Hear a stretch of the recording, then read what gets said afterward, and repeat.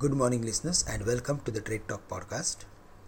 Today, surprisingly, all equity markets are trading higher. It may be due to the easing of stress from bond markets.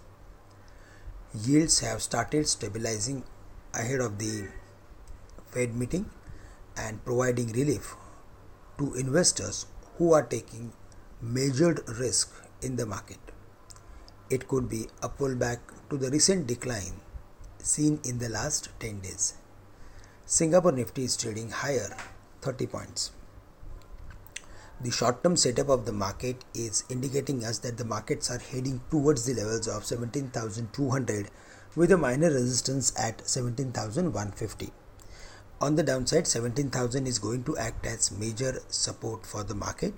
There is a huge amount of put writing, and till the markets are not breaking and closing below the levels of 17,000, we can expect upward pullback.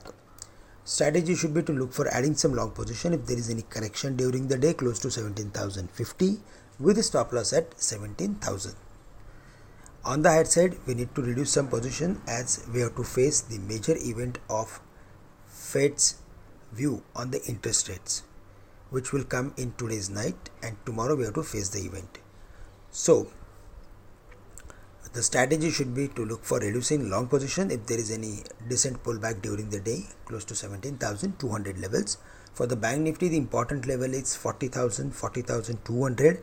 Around 40,200 we are expecting some profit taking. On the downside, 39,600, 39,500 are going to act as crucial supports for the Bank Nifty. Other than bank, we are expecting some activity in commodities as Asian markets are trading higher. We like steel stocks, we like chemical stocks. There we are expecting some activity.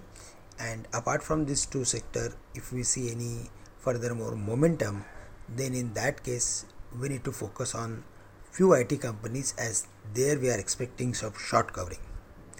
That's all from my side. With this, I am ending today's morning podcast. Thank you very much for listening us. Have a great day to all of you.